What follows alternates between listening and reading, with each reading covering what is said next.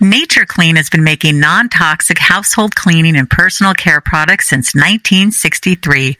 Their ingredients are naturally derived from plants and minerals for an effective yet environmentally friendly clean. Many Nature Clean products are approved by the USDA as being certified bio-based, and all their products are vegan and not tested on animals. Shop for many of their plastic-free cleaning options online at natureclean.ca. Hi, I'm Andrea Donsky, founder of NaturallySavvy.com and co-host of our Naturally Savvy podcast. And I am Lisa Davis, MPH health educator, co-host of Naturally Savvy, and author of the book Clean Eating Dirty Sex Memoir Cookbook Healthy Lifestyle Guide. At Naturally Savvy, we are here to help you make healthier lifestyle choices. So we are so honored that you are tuning in to listen to our podcast on a weekly basis. And we are here to engage you, have fun, and help you live your healthiest lifestyle. Now, on to the show.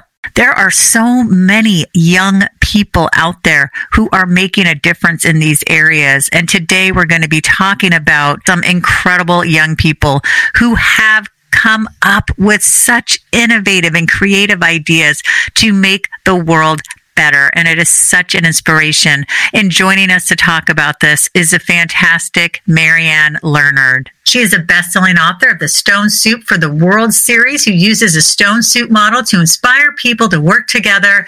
We can build a more just, equitable, and sustainable world. In her new book, Stone Soup for a Sustainable World, Life-Changing Stories of Young Heroes, she spotlights 100 climate change trailblazers, environmental justice changemakers, green inventors and entrepreneurs, sustainable business leaders, and intergenerational legacy figures.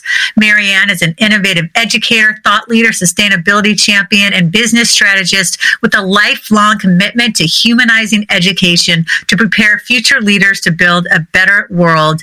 In her role as a founding director of the Stone Soup Leadership Institute, she has used these educational tools and trainings with multicultural young people who are on the front lines of climate change, social justice, and economic equity. She is recognized as a public-private partnership consultant, a design thinking pragmatist, and a sustainable workforce development strategist. She is amazing, and I am absolutely thrilled to have her on the show. Marianne Lerner, welcome. Thank you, Lisa. It's great to be here. It's great to have you on. So when did you first have this awareness about what is going on with our environment and just how dire things are? I've been privileged to work in a lot of communities that are canaries in the coal mine, if you will, on the front lines of climate change. So one of the more significant was I was in Vieques, Puerto Rico. We were asked to work there for 4 years. And, they were used to having some kind of weather. But I was there my first year. I was there for 4 years. And the first year we had 24 inches of rain in 24 hours. Oh my gosh. And the home that I was house sitting was flooded, and I had to go to higher ground, and people there kind of adapted, and they didn't have any local radio stations or TV or anything, so the rest of the world didn't know what was happening there. And so I think that's one of the things that I've come to appreciate, is how much is going on that in America we don't necessarily hear about. I wanted to read this from the book. I love the dedication. You write, at the beginning of every summit, I welcome our new youth delegates with a heartfelt apology. I'm sorry. I am truly sorry that our generation has left them with such a mess. But I also tell them that we will do whatever we can to support them and give them the tools they need to plan for their lives so that they can help their families, their communities, and our world. That's beautiful. Well, you'll make me cry, which is what I do when I say it. Because, we have these young people from Vieques or from Virgin Gorda or the Philippines or Sri Lanka, Hawaii. They come together and share their stories with each other. Now it's virtually, but it used to be in person. We would have a week-long summit. And in working with the young people with 38 countries, I really have this sense of responsibility to them. To somehow do whatever we can to shine the light on them.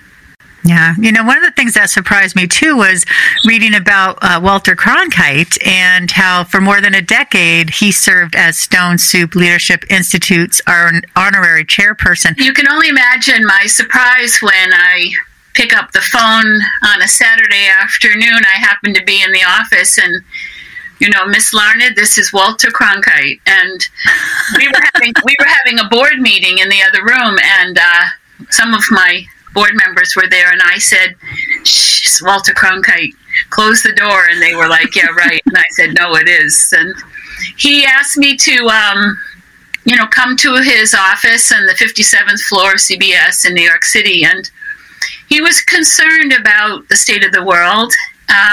He was concerned that people weren't educated enough about the issues that we were facing, and so that was going to limit their ability to be able to vote for people who could address those issues. So he wanted to make a television series on my first book, and so we worked together for quite a while on amazing projects, and it's, thanks to him that we create these videos now on social media. They have to be under 2 minutes, but we have, several hundred videos of the young people that we feature in the book, and listening to them share their story is, so powerful. One of the young people who was nominated by a very special woman in Sri Lanka.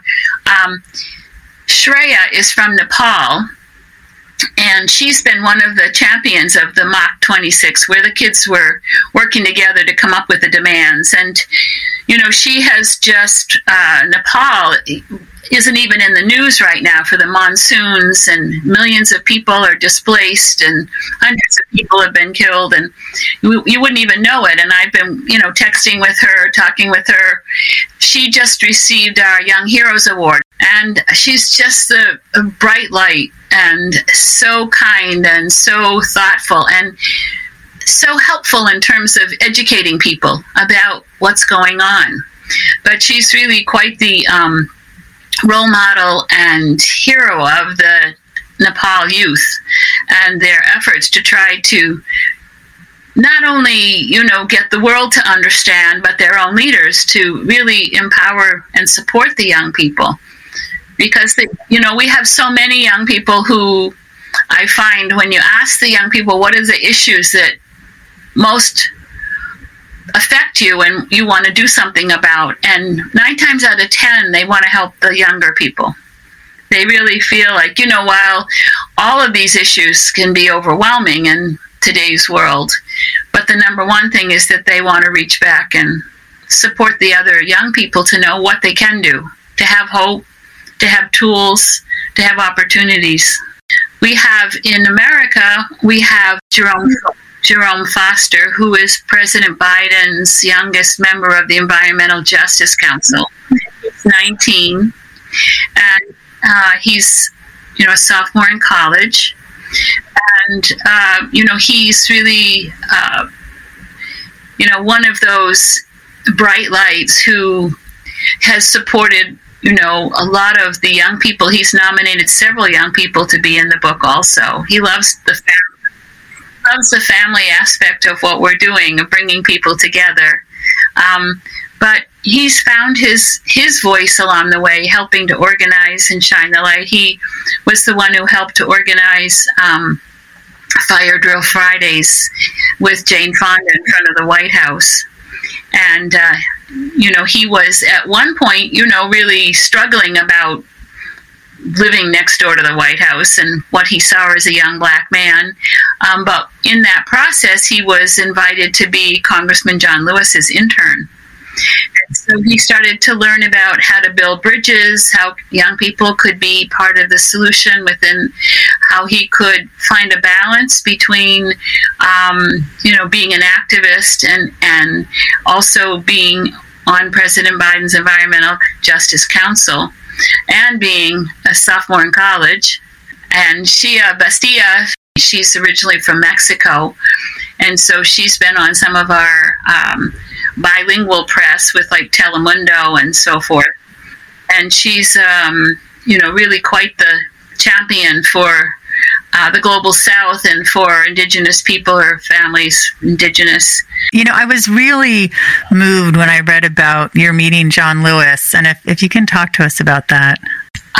Well, it was a simple notion, really. It was on Martha's Vineyard, and we were working with the community. It was my first book, and there was a murder in the town of Oak Bluffs. It was really upsetting to people, of a Black young person. And so our organization said we wanted to do something. And so we had organized events in the community in the past, and we had a woman who was on our board who was a Black woman from the head of the Chamber of Commerce. There was a Black principal from the schools. And so we got together, and it was August, and we said, well, it was the anniversary of Dr. King's I Have the Dream speech, August 28th.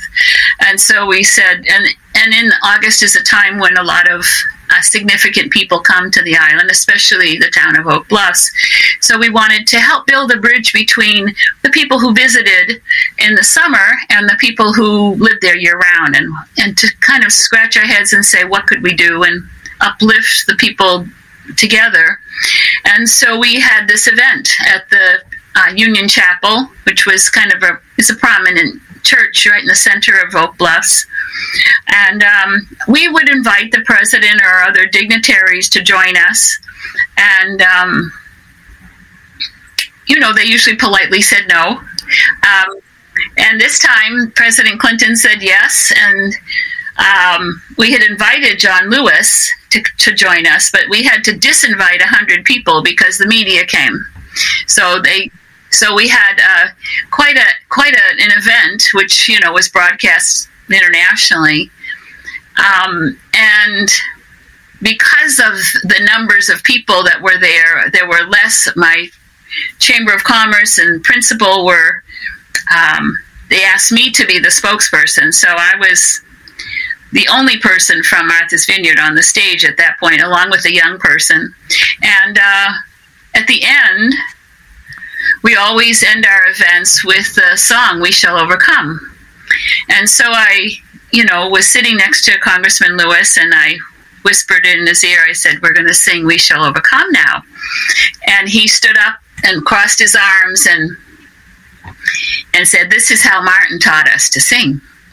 So that's a special moment in my life to remember how Congressman Lewis taught me how to sing the song properly. Naturally Savvy Podcast is sponsored by Morphus for Menopause. The experience that you had with John Lewis is so powerful. And in the book, you write, these young Black leaders know that climate change and global warming impact women, minorities, marginalized peoples, and indigenous communities disproportionately compared to the rest of the country. And you also say, my indigenous friends have been my greatest teachers. Yes. Absolutely. Well, one of our board members, Nani Alejandre, who is the founder of Barrios Unidos, is a Native American medicine man as well as a Latino leader, and works with Harry Belafonte with prison reform. And, he's like my brother, and he has my back and I have his. So, and he has a retreat on the top of a mountain in Santa Cruz where he has a sweat lodge. And so, I've learned a lot from him and from my other indigenous friends, and about paying respects, about honoring our earth, about honoring 7 generations, about honoring our elders and empowering our young people. I want to talk about Vanessa Nakate from Uganda. She was the only young Black woman. She was cropped out of an AP photo with youth leaders standing together with Greta Thunberg. The way that Vanessa has used that situation is to be able to leverage the issue is that she, as a representative of Uganda and of the continent of Africa is and has been on the front line of climate change for the longest time, which has impacted all aspects of society there, and it's often neglected in our media. And so I was thinking the other day about how I was involved with Live Aid and the follow-up to Live Aid, and how, Bob Geldof and all of the celebrities were involved with trying to address the famine.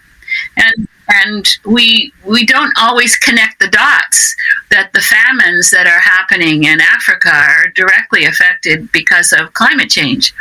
And the wars that are in the Sudan and so forth are over water rights or land rights. And so that's one of the things that the stories help people to understand the connection, because we kind of try to minimalize the issues that they're facing because it seems so overwhelming to us. Oh, they're always fighting, or there's always these issues. But, the exploitation that's happened from the first world countries of the global south is how this has happened over time. And we have, benefited from or the corporations have benefited. I don't know how many of us have benefited, but the corporations have benefited. And so these young people are trying to piece together the dots so people will understand how it has come to be like this at this point. So Vanessa has really become one of the superstars. And she was just with Greta in Germany, because they have another fracking project there that they're trying to stop. And so she's now become the one that helps to shine the light on other countries and the issues that are going on in those countries. And that's fantastic. She was one of the first of the Young Hero Awards that we presented. And we give the young people some financial support and mentoring, and develop partnerships with them for her solar project. Her project is to try to help children in Uganda to be able to be educated. So she has a solar project in the schools there. Oh, that's great.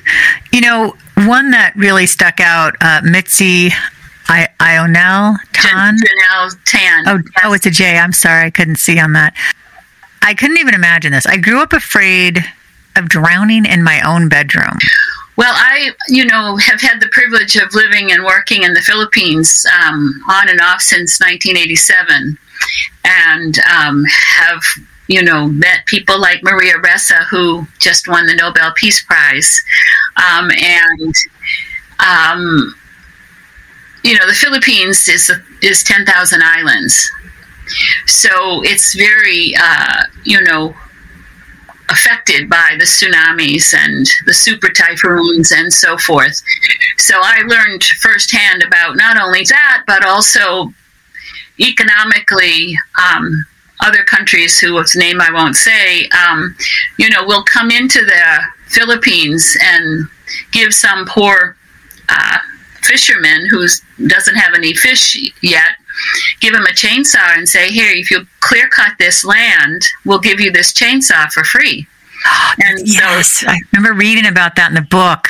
Smoke coming out of my ears. The majority of people in these remote islands are living with next to nothing, and so they just try to survive. So if someone gives you a chainsaw for free and says all you have to do is cut down some trees, they cut down trees just to heat their food.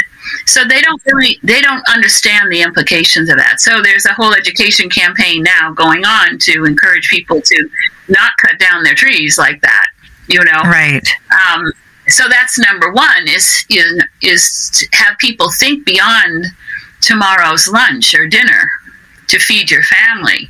And that's a very hard reality when you have children that are hungry. So, I think that in today's world, we just go to the store and buy something. And, in a lot of these communities, they don't have that. They have to forage for whatever they can find. And so getting a chainsaw looks like a gift at the end of the day. We've done that in a lot of countries, unfortunately. So I'm not blaming anyone specifically today, but it's an awareness that, giving gifts, sometimes we need to think twice about the gifts and the impact on that person and on that community. I want to talk about Vihan Agarwal turning trash into trees, one step greener in India. And I love that they decided to start their own organization. Again, a One Step Greener. And at first, he and his brother were just sorting their trash and recycling from their home. But then soon they had 20 other households doing it. And then 20 grew to 100. And it's just, and they hired a truck. And it's just really nice to see how these little things can grow. Well, they definitely have a vision and a plan and, have developed a lot of partnerships. I think that's one of the things that we try to encourage is that, there are a lot of other people in communities, in countries that are trying to do good. And so if you can connect the dots, because large projects take a lot of people. And I remember talking with our youth in Pakistan and just incredible what he was doing. And I said, it would be really great for you to meet with the minister, because I happened to meet with the minister of Pakistan when I was in Sri Lanka. And so I introduced the two of them. And, sometimes, the people in the government who really want to do well need these young people to come along and say, let's work together. And of course, they're great on social media. Vihan and his brother Nav they have some savvy people who are making sure their voices are heard. So they're getting all kinds of awards. And, it's become an opportunity for these government leaders to bring the young people to, for photo ops, but also for partnership opportunities. So they're doing amazing work. I mean, India's got some big issues, and trash is the one on the forefront. I mean, we had so many stories nominated from India as well as other countries, but one of the things that I find is most interesting is how the young people are very clever at coming up with creative solutions and innovations. And so we try to encourage the young people to think about either creating their own organization or startup organizations like Danielle Fernandez's Sustainable Ocean Alliance for the blue economy. It's just taking off. And so many of these young people who see a problem and A, want to do something about it, but B, they need to make some money. And so investing in these kind of startups is smart business. It's a win-win-win. So we try to encourage more people to rethink where they're investing their dollars. And there's so many opportunities right now. Yeah, there really are. Another one that jumped out at me was Yvonne Peter from Alaska. When he was 16 years old, Yvonne had an epiphany about the profound inequalities between the native and non-native peoples in Alaska. Quote, "We are not taught in our schools about the history of colonization and the assimilation of indigenous peoples and the trauma and social challenges that persist in many indigenous communities as a reflection of those experiences." And I just thought that was so important when he's talking about issues relating to healing and trauma. And, one of their major goals is to prevent suicide, which is at epidemic levels. If you can talk a little bit about that. Well, we have neglected and exploited the indigenous peoples for so long and avoided listening to them. And so it affects the young people. And, here on one hand, they are taught by their elders to be more thoughtful about the environment, and yet they feel powerless to reach out to others to help them to understand that. So it has a huge effect on their mental health. And then, the quality of food that they eat is, too often not conducive to good mental health, and the schools, the worst in our country. So, Yvonne has been one of the champions in Alaska. And we have so many others in, the United States that have been champions. Autumn Pelletier in Canada has been a champion for water rights among Indigenous people. I think Standing Rock is probably one of the stories that people are most familiar with in terms of the whole country rallied behind, stopping that pipeline. Right. So too often, we have marginalized these indigenous communities, and the young people feel that deeply because they just don't see any hope.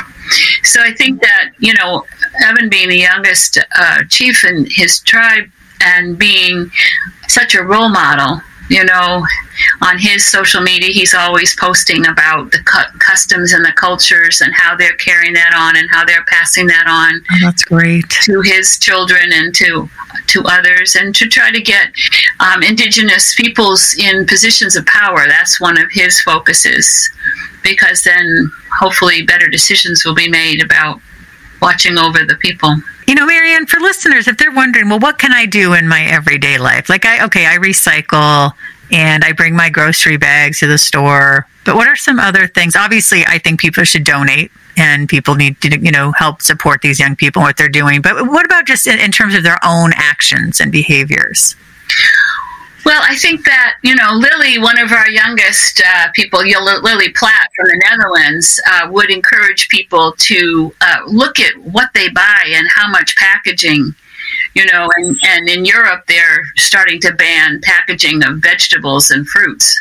So I know in my own life, I mean, I have to really pay attention to that. You know, how can you buy, you know, just everyday things that you need without this excessive packaging that goes into some landfill too many of the time. So I think, you know, from a consumer point of view, and also, you know, I think to buy a lot less.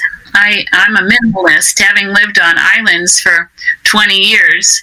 I don't have a lot of possessions, and I think that that's something that we need to really rethink as the holiday season comes around.